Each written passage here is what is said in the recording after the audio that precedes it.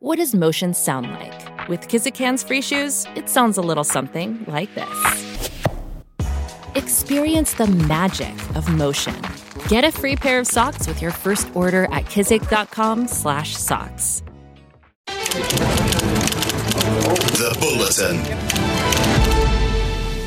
Time for the Bulletin as we catch up with a fine New Zealand sporting mind and media man and discuss the issues of today. Amongst them, Dally M, Silver Ferns, some basketball, and a man who's very passionate about cricket will check his fizz levels for the Cricket World Cup. It is Alex Chapman who joins the show today. Chappie, how are you?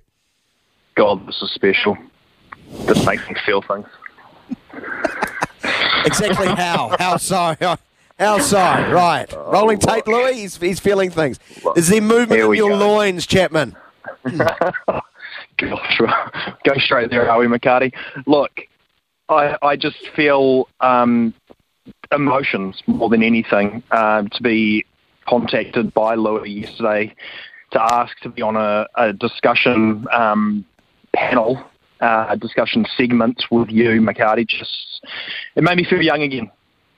Yeah. Can we send this through to Smithy? Can we forward this on to Smithy as soon as possible, please? Thank you very much. Chappie, thank you for the kind words. Alex Chapman, of course, is our Bulletin star today. Where shall we start? Chappie, how do you feel about the Dally M results last night? Are you in the outrage territory, the faux outrage for performance, or you don't really give an expletive because it's just awards and they don't really matter when all is said and done? Look, what I've learned from spending a lot of time broadcasting with you, Daniel, is that what you should do is put all the emotion on the table and then take a step back and try to be analytical about it. So this is what I'm going to try and do. Okay. I'm disappointed for Sean. He clearly wanted to win it. He clearly deserved to win it. And I think some of the point distribution for his games in particular are questionable. But if you go back, and this is where the analysis or trying to be a bit sensible comes into it, if you go back a couple of weeks, all the talk heading into that Warriors-Newcastle game was that incredible run that the Knights were on. The fact that they had won, I think at that stage, 10 in a row, 9 regular season games. And how do you halt a wave of momentum, essentially, with that team? They were the form team. As a result of that, he was the form player. Yes, he missed, I think it was 6 games in the end, and so didn't poll as a result of that. But through that 9-week period, he was their best player. And this is where I think the Brownlow and the AFL has been questioned for this, and Dally M probably should be reviewed for this as well.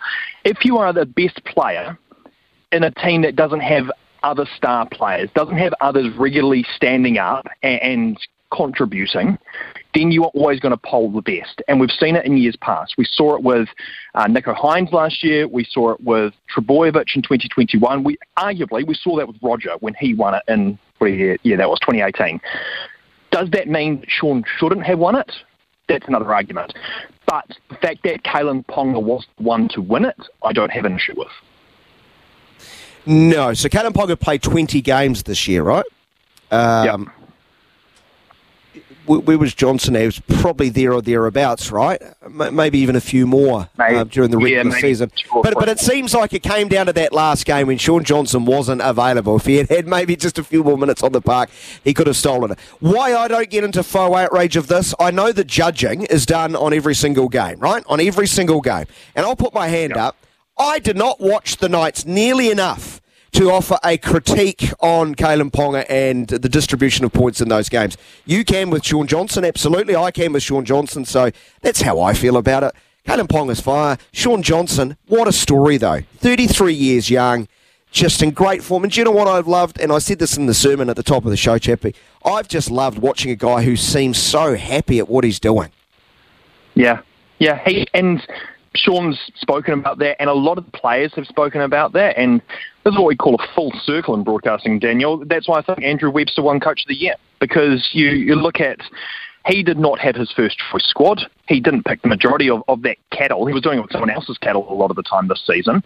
And then to get the best out of so many players who were either on the scrap heap, ready to retire, or hadn't lived up to potential, all in his first year, massive tip of the hat. And so many of those players this year that I've been lucky to cover the Warriors most of this NRL season, so many of them talk about how much fun they're having, that Andrew Webster makes them enjoy footy again. And for someone, as you say, 33 years old, who was really struggling in terms of Sean Johnson, to come out, perform the way he did this year, have that freedom, change the way he plays as well. He went from being this absolute, almost one-man show at times, when it's all about Sean's stepping and eluding of defenders, to then deliver the sort of performance he did with assists and to really be a team. I'm not saying that Sean wasn't a team player, but to be that leader, to be the one to take the game by the scruff of the neck and say, hey, I'm going to be in charge here. You guys kind of just, if I give you the ball, you go and do your thing. And we saw it with the likes of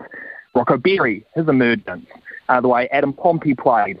Yes, Sean benefited massively from the way Adam Fanua-Blake would get forward, which then allowed Tohu Harris to be another playmaker, which then allowed Sean to run off the edge. And you look at the amount of times the Warriors scored on that right-hand side, which is why Dallin Martinez-Lesniak had such a fantastic season as well. But the way Sean just grabbed that Warriors team this year was purely because Andrew Webster gave him the keys and said, off you go drive it.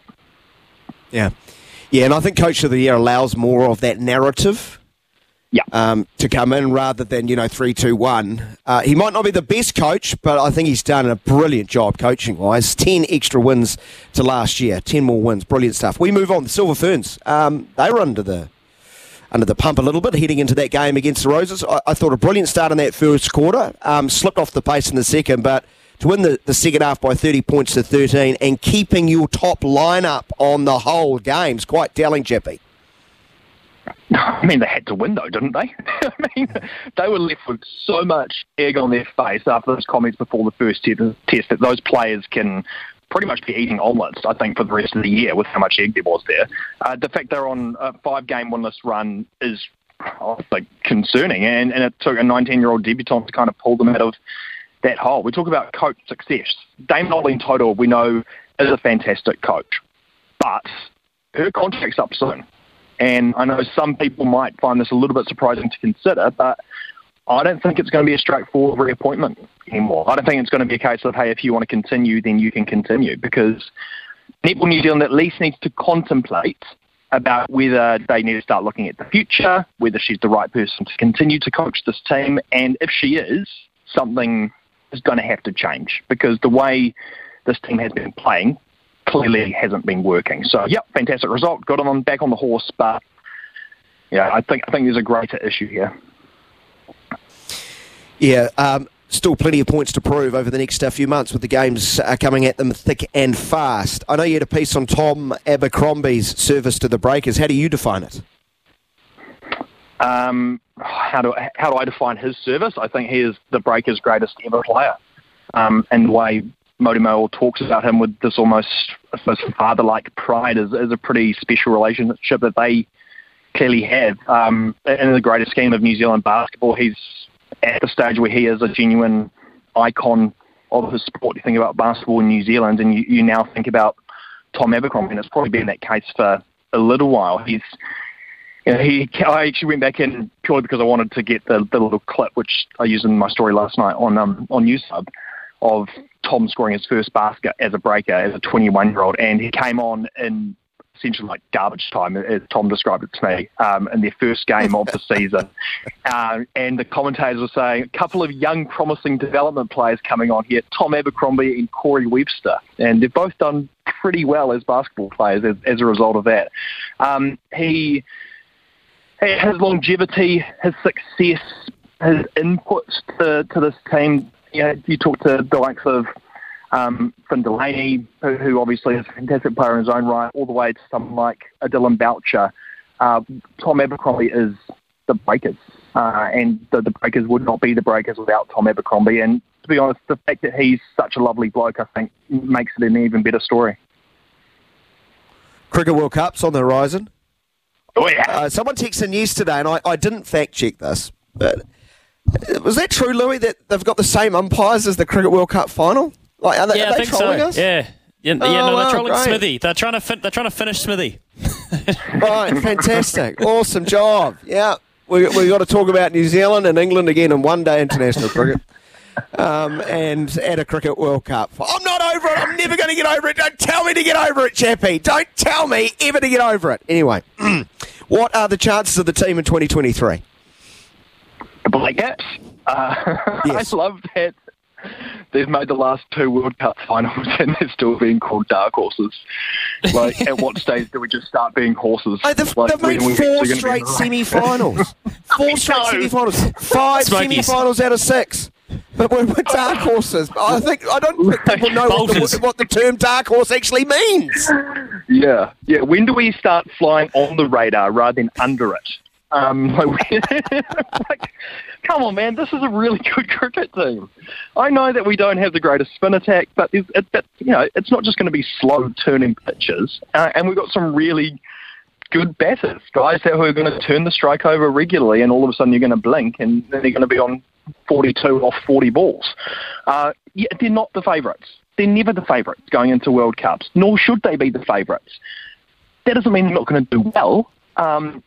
I think up until probably a week ago, this World Cup was wide open. And it's only really with how India's been absolutely flogging Australia, who look in serious disarray without Travis Head. And given that it's on their home turf, that they now, and probably rightly should be, are the favourites. England are right in the mix. They're well balanced, I think, with the likes of Milan and Butler allows Ben Stokes to kind of just go out and be Ben Stokes and stagger his batting innings in particular however he wants to. South Africa have seemingly got their insert expletive here together. And as we say, every 4 years, who knows what Pakistan team will turn up. Who knows what Pakistan will do? You're right, with that bowling attack. Provided India actually give them visas and allow them into India. Staggering story that. Chappie, thanks so much, mate. Always great to catch up. I hope it's been emotional for you. Thanks so much. Alex Chapman on the Bulletin out of News Hub.